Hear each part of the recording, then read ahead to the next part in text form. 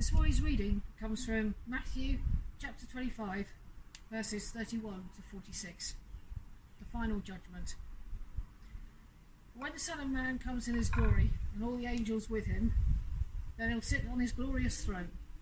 All the nations will be gathered in his presence, and he'll separate the people as a shepherd separates the sheep from the goats. He'll place the sheep at his right hand, and the goats at his left. Then the king will say to those on his right, "Come, you who are blessed by my Father, inherit the kingdom prepared for you from the creation of the world. For I was hungry, and you fed me. I was thirsty, and you gave me a drink. I was a stranger, and you invited me into your home. I was naked, and you gave me clothing. I was sick, and you cared for me. I was in prison, and you visited me." Then those righteous ones will reply, "Lord, when did we ever see you hungry and feed you, or thirsty and give you a drink, or a stranger and show you hospitality, or naked and give you clothing? When did we ever see you sick or in prison and visit you?" Then the king will say, "I tell you the truth. When you did it for one of the least of these, my brothers and sisters, you were doing it for me." Then the king will turn to those on his left and say, "Away with you, cursed ones, into the eternal fire, prepared for the devil and all his angels. For I was hungry, and you didn't feed me. I was thirsty, and you didn't give me a drink. I was a stranger, and you didn't invite me into your home. I was naked, and you didn't give me clothing. I was sick and in prison, and you didn't visit me." Then they will say, "Lord, when did we ever see you hungry or thirsty or a stranger or naked or sick or in prison and not help you?" And he will answer, "I tell you the truth. When you refuse to help the least of these, my brothers and sisters, you were refusing to help me." And they will go away to their eternal punishment, but the righteous will go to eternal life. Good morning. It's lovely to be with you this morning. Let me say straight away how much I am missing you and looking forward to seeing you all again soon. It's been a tough time for so many people. Missing friends, missing loved ones, coping with this lockdown. And I know it's been tough for some. I found it a particularly valuable time in some ways, which may sound odd, because I've had time to reflect on many things. And I've also had a good bit of time to prepare for this morning. But what did stand out to me as I was talking to people and have been talking to people over these last few weeks is that many of them have used the word coping. They're coping with things. But what do we mean by coping? Well, if you look at the Oxford Dictionary, it says dealing successfully with a situation or life in general. With a situation or life in general. And over the years, many philosophies have come about that talk about how you should cope with life based on that philosophy. I was reading a book not long back called Laugh Again by Chuck Swindoll, who's an American broadcaster, author, church leader, theologian, very well regarded, and I certainly am a fan and love reading his books and listening to his broadcasts. But in this book, he set out a number of philosophies over the years that have emerged that would set out to help people cope with life. The Greeks said, "Be wise, know yourself." The Romans said, "Be strong, discipline yourself." As we moved towards the Enlightenment, education said, "Be resourceful, expand yourself." As we moved into the 1800s and 1900s and psychology really took hold, we see the phrase, "Be confident, assert yourself." Humanism says, "Be capable, believe in yourself." But Christianity is different. Christianity says, "Be unselfish, humble yourself." Be unselfish, humble yourself. Interesting, isn't it? And why does it say that? Very simply this. In Matthew chapter 20 and verse 28, Jesus said, "The Son of Man did not come to be served, but to serve, and to give his life as a ransom for many." Be unselfish and humble yourself. Be unselfish, humble yourself. You see, at the heart of Christianity is serving. And this means giving of ourselves and all we've been given by him. And we are never more like Jesus than when we're giving. Today, many in the Western world start with the thought, get all you can. Get all you can. But to be like Jesus, we must give. And to give, we must serve. To give, we must serve. And when we declare ourselves followers of Jesus, we're saying that we will be obedient to him in the task of serving and giving. We will be obedient. And obedience is not easy. I can tell you that for myself. It's not easy. So this morning my theme is giving, but I can't speak about this without coupling it with serving. But this morning I'm not going to tell you about how you should serve. I'm certainly not going to tell you how you should give. In a way, what I want to try and do is to get you to think about these things. I'm certainly not going to tell you that you need to serve more or give more. That's not my role or responsibility. That's between you and God. However, this morning I am going to share some of what Jesus says and demonstrates about these two issues, and hopefully give you some food for thought. I know that the process of study and preparing for this morning has certainly impacted on me to make changes and seek to do differently. So here we go. I hope you're ready. Okay, well, where I want to start really is the reading we had this morning, which Amy kindly read to us, Matthew chapter 25, verses 31 to 46. And in this reading, we see very clearly that Jesus, what he expects from his sheep. He expects them to serve others, and in doing so, serve him. To serve, which means that we give the best of ourselves and all that we've been given in all that we do. And we do it for him. You see, Jesus judges service and giving. That's tricky. Jesus taught about service and he modelled service. And he said in these passages, we will be judged on whether we have been servants or not. He expects it of us. He expects it of us. But the passage is one of the most disturbing passages in the New Testament. It is Jesus' description of the final judgment, sometimes called the sheep and the goat judgment. And Jesus said that when he returns in glory in the second coming, he's going to sit on his throne. And he's going to pass judgment on the people of the earth. And he'll divide them like a shepherd separates the sheep from the goats.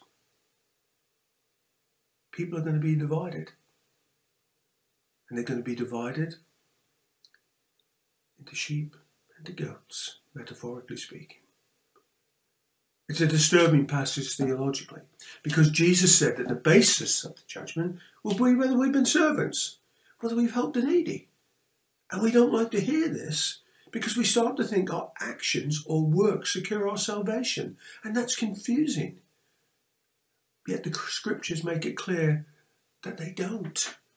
You see, our salvation is based on the grace of God and our faith in Jesus Christ. The grace of God and our faith in Jesus Christ. That secures our salvation. Not works, but we are expected to serve and to give. Why don't we like to hear this? Well, I think sometimes it's because it's too challenging. It's too challenging.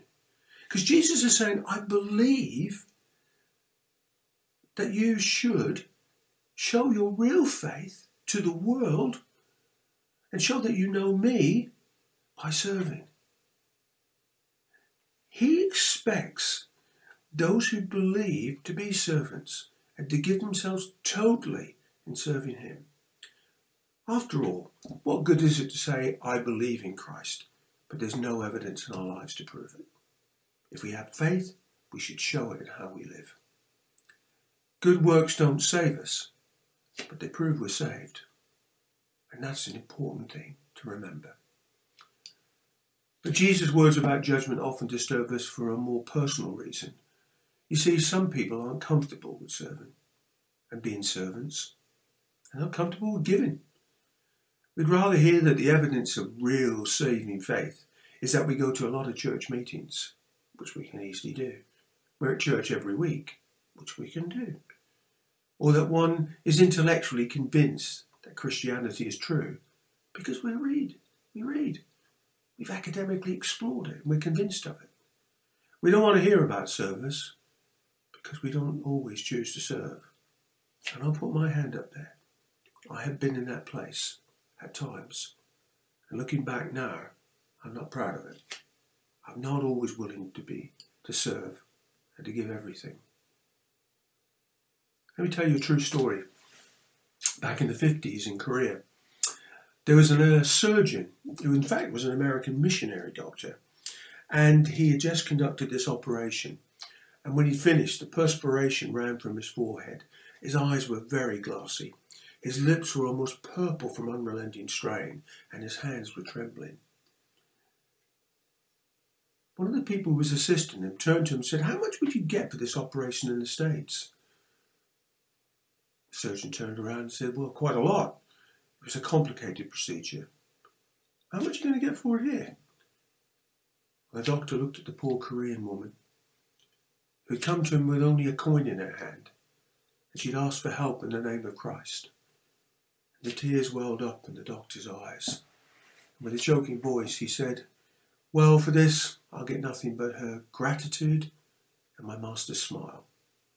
But that, sir, is worth more than all the plaudits and money the world can give.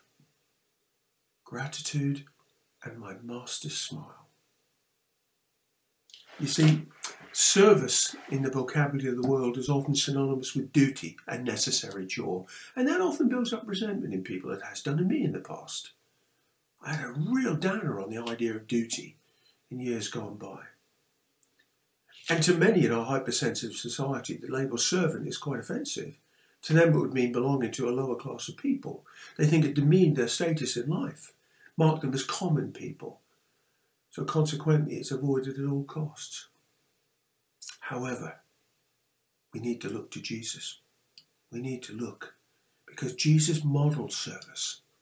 That's my second point. He modelled service. He not only judged it, but he models it. In John chapter 13, verses 12 to 15, we come across that wonderful story of the Thursday night at Passover week, and Jesus is with his disciples. He knows what's coming, but once again he models servanthood. He knew that the time of his death was near. This Passover meal was going to be his last chance to share in a personal and touching way with his disciples. The last time to talk to them, the last time to teach them, before he had to face the dizzying trials and the rounds of the Jewish high court, Caiaphas, Annas, Herod and Pilate, knowing that the next sundown he'd be dead. And during the meal, Jesus, he took off his cloak and he tied up his long gown with a towel. And as the disciples lounged on the cushions, he poured water into a basin and he began to wash the disciples' feet and dry them with the towel. And when he came to that impetuous Simon Peter, he was one of my real heroes. The disciple at first refused to let Jesus wash his feet. He said no. But then he relented. And slowly around the table, Jesus went until he had washed all their feet. The place must have been silent. I'd never seen Jesus do this before. Never seen it. When he'd finished, put his cloak back on, he sat down in his place and he told them he'd set an example that they should do as he has done for them. But what did Jesus mean that they should do as he had done? Well, some groups take this at face value, and every now and again they have these foot washing services. I've been involved in one or two in the past at churches I've attended. And they're lovely occasions. But it's not just about that. It's not about simply mimicking his actions. And we know that, and the disciples knew that. They knew clearly what he meant. It was about giving of everything, in the lowest way if need be, to serve others and to give of yourself. He'd acted out for them a basic truth of Christianity. The job in washing feet is a filthy job. Usually it was given to the lowest servant in the household. But Jesus, he acted this out to his disciples. He voluntarily took the lowest position, the lowest status, and took and gave away any prestige he might have had. Amazing, isn't it? He modelled service. And serving leads directly into the act of giving. In fact, it is giving. So what I'd like to do now is just examine some basic principles of New Testament giving. Give you something to think about. Because for some of us it can be a difficult thought process to go through. And difficult decisions have to be made. What do I do with my time? What do I do with my possessions? What do I do with my gifts? What do I do with my home? What do I do with my money? And it's worth examining it. You know, you can blindly follow what other people do. But where's the real merit in that if you're not sure about why you're doing it? What's the benefit of it? Not for you, but for others. And how does that relate to Jesus? So we're going to have a look at that. I want to start by telling you a little story. You see, some time back, Teresa was in hospital and very poorly. About 2 years ago, 3 years ago, I lose track. And obviously during the day she had visitors. And one of the visitors one afternoon was my son-in-law, Jason. And they were having a chat together. And lo and behold, who should turn up with that bad penny, Mark Fairweather at all. And he arrived on the scene at the hospital, and Teresa was so pleased to see him, and she introduced Jason to Mark, as they'd not met before, and they had a lovely time together, and then Mark took his leave and Jason stayed on. And after he'd gone, Jason said, "So what's his job again?" And Teresa explained, "He's our pastor, he's our minister." And she explained what that meant. And she said, "Well, does he do this all the while?" "Oh yeah," she said, "it's his full-time job." "What, 37 hours a week? 40 hours a week?" "Oh no," she said, "maybe they may be his hours, but he puts a lot more than that into it. He gives of himself." "Wow. Well, how does he earn a living?" "Well, the church pays him." "Pays him?" "Yeah, they pay him a salary." "Oh, what, the church?" He went, "Yeah, well, where do they get the money?" "From all the people in the church." "So does he get a good salary?" "Well, I think it's a reasonable salary." "Oh, and the money comes from the people?" "Yeah." And he was bowled over by that. He just found that amazing. He's never been to church, he's not churched. And he's learning all the time now about what church means and about who Jesus is. And he's always asking questions. But at that time, he was amazed that people would give. You see, the disciples of Jesus gave up everything to follow him. They left behind their homes and their jobs, security, to follow this Nazarene carpenter. But why did they do it? Why would they give up everything to follow an itinerant preacher? I'll tell you why, because they were captured by a cause. The kingdom of God was at hand, the Son of God was in their midst, and they wanted to be a part of a life-changing cause. And their actions, or those actions, didn't stop then. No, it carried on. Look at the book of Acts. Men and women giving up houses, incomes, possessions, land, time, and talents, all to follow Jesus. These people were persecuted. They were murdered. They endured suffering. Why would they do that? Why would they endure such pain and torture? Because they saw themselves as part of a great cause. The early Christians saw giving as the means of kingdom building. Giving what they could, the expression of God's kingdom on earth could occur. You see, we can selfishly live for ourselves, meagerly exist, and eventually die. Or we can give ourselves to the greatest cause, reaching people for Christ, and therefore find life. Giving begins with a cause. Is it your cause? Have you bought into it? Have you made that decision that you're going to give everything to the cause? Well, I thought I did that when I first gave my life to Jesus. And I realised I hadn't. It took me a lot of years to get to that point where I could say, everything I have is yours, and actually mean it and do it. So it's not an easy journey. Not an easy journey. But giving begins with a cause. Second thing I want to talk to you about is going back to that verse in Matthew chapter 20. The Son of Man did not come to be served, but to serve, and to give his life as a ransom for many. You see, giving entails sacrifice. And if godly giving entails a sacrifice, does he expect anything less from us? You know, Jesus observed a very touching event. He watched people give contributions to the temple. Many people gave a lot, considerable amounts. But then came the widow, and she gave 2 coins, and amounted to less than a penny. And Jesus used her actions as an object lesson for his disciples. Jesus said to his disciples that the size of the gift does not matter as much as the size of the sacrifice. The woman could have kept one of the coins and everyone would have understood, knowing her situation. But she gave everything she had. She didn't hold anything back. The heart of Christianity says that you haven't given God anything until you've given him everything. At 30, Florence Nightingale wrote in her diary, "I'm 30 years of age, the age at which Christ began his mission. Now no more childish things, no more vain things. Now, Lord, let me think only of thy will." Years later, near the end of her illustrious and heroic life, she was asked for her life secret and she replied, "Well, I can only give one explanation. That is, I've kept nothing back from God." Kept nothing back. I was recently reading in Malachi chapter 1, where God speaks to his people and rebukes them for their sacrificial offerings. They were blemished and not at their best. They gave to God as a sacrifice what they themselves didn't want. He demands our best, you see, at all times. And he's certainly not happy when we give second best. We give what we don't want. We don't need it, so we can give it. Our service, our giving should not feel like a sacrifice. It should fill us with great joy, and that will only happen when we give of our best. So giving entails a sacrifice. And the last two things for this morning, very briefly, giving produces joy. I remember people saying to me years ago, "Give until it hurts." My friends, that is not true. People don't give because it hurts, they give because it feels good.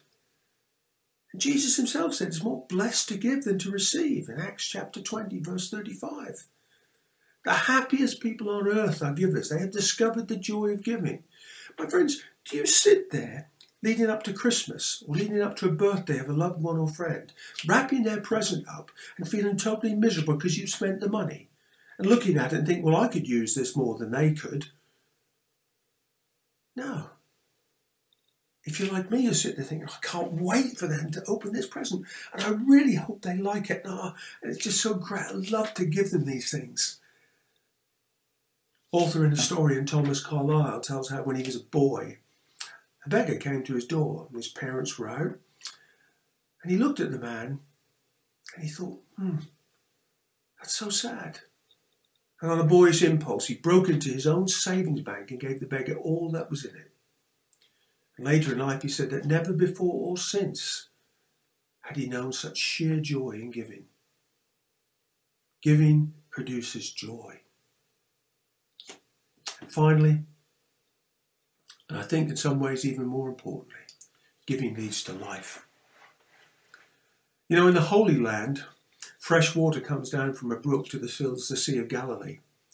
And that body of water has always been fruitful in fish. And then the Sea of Galilee takes the water and it gives it to the Jordan River. And that famous river uses its water to turn the desert into a rose and make it the land of milk and honey. And then the Jordan River spills into the Dead Sea. But the Dead Sea doesn't have an outlet.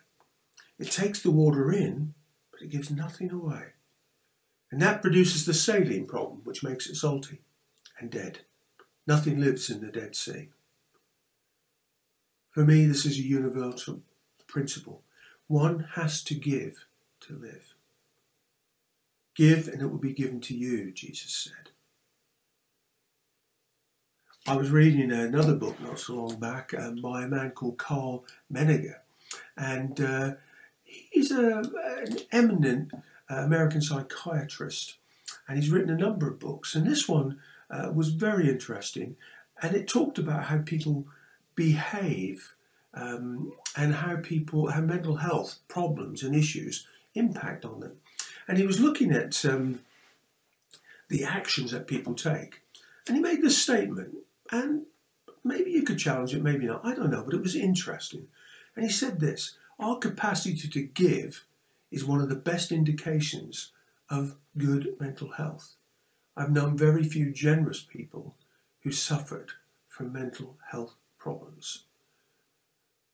Interesting, isn't it?